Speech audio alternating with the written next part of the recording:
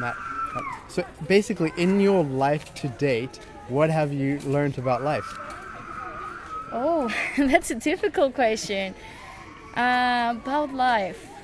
Life is hard, but it can also be and have sweet moments. And what I learned in my life is that you can overcome the difficulties as they come. They might look like they're huge mountains, but you can always cross them.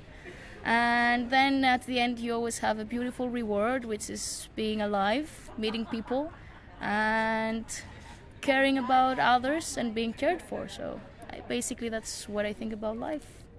I know. Thank you.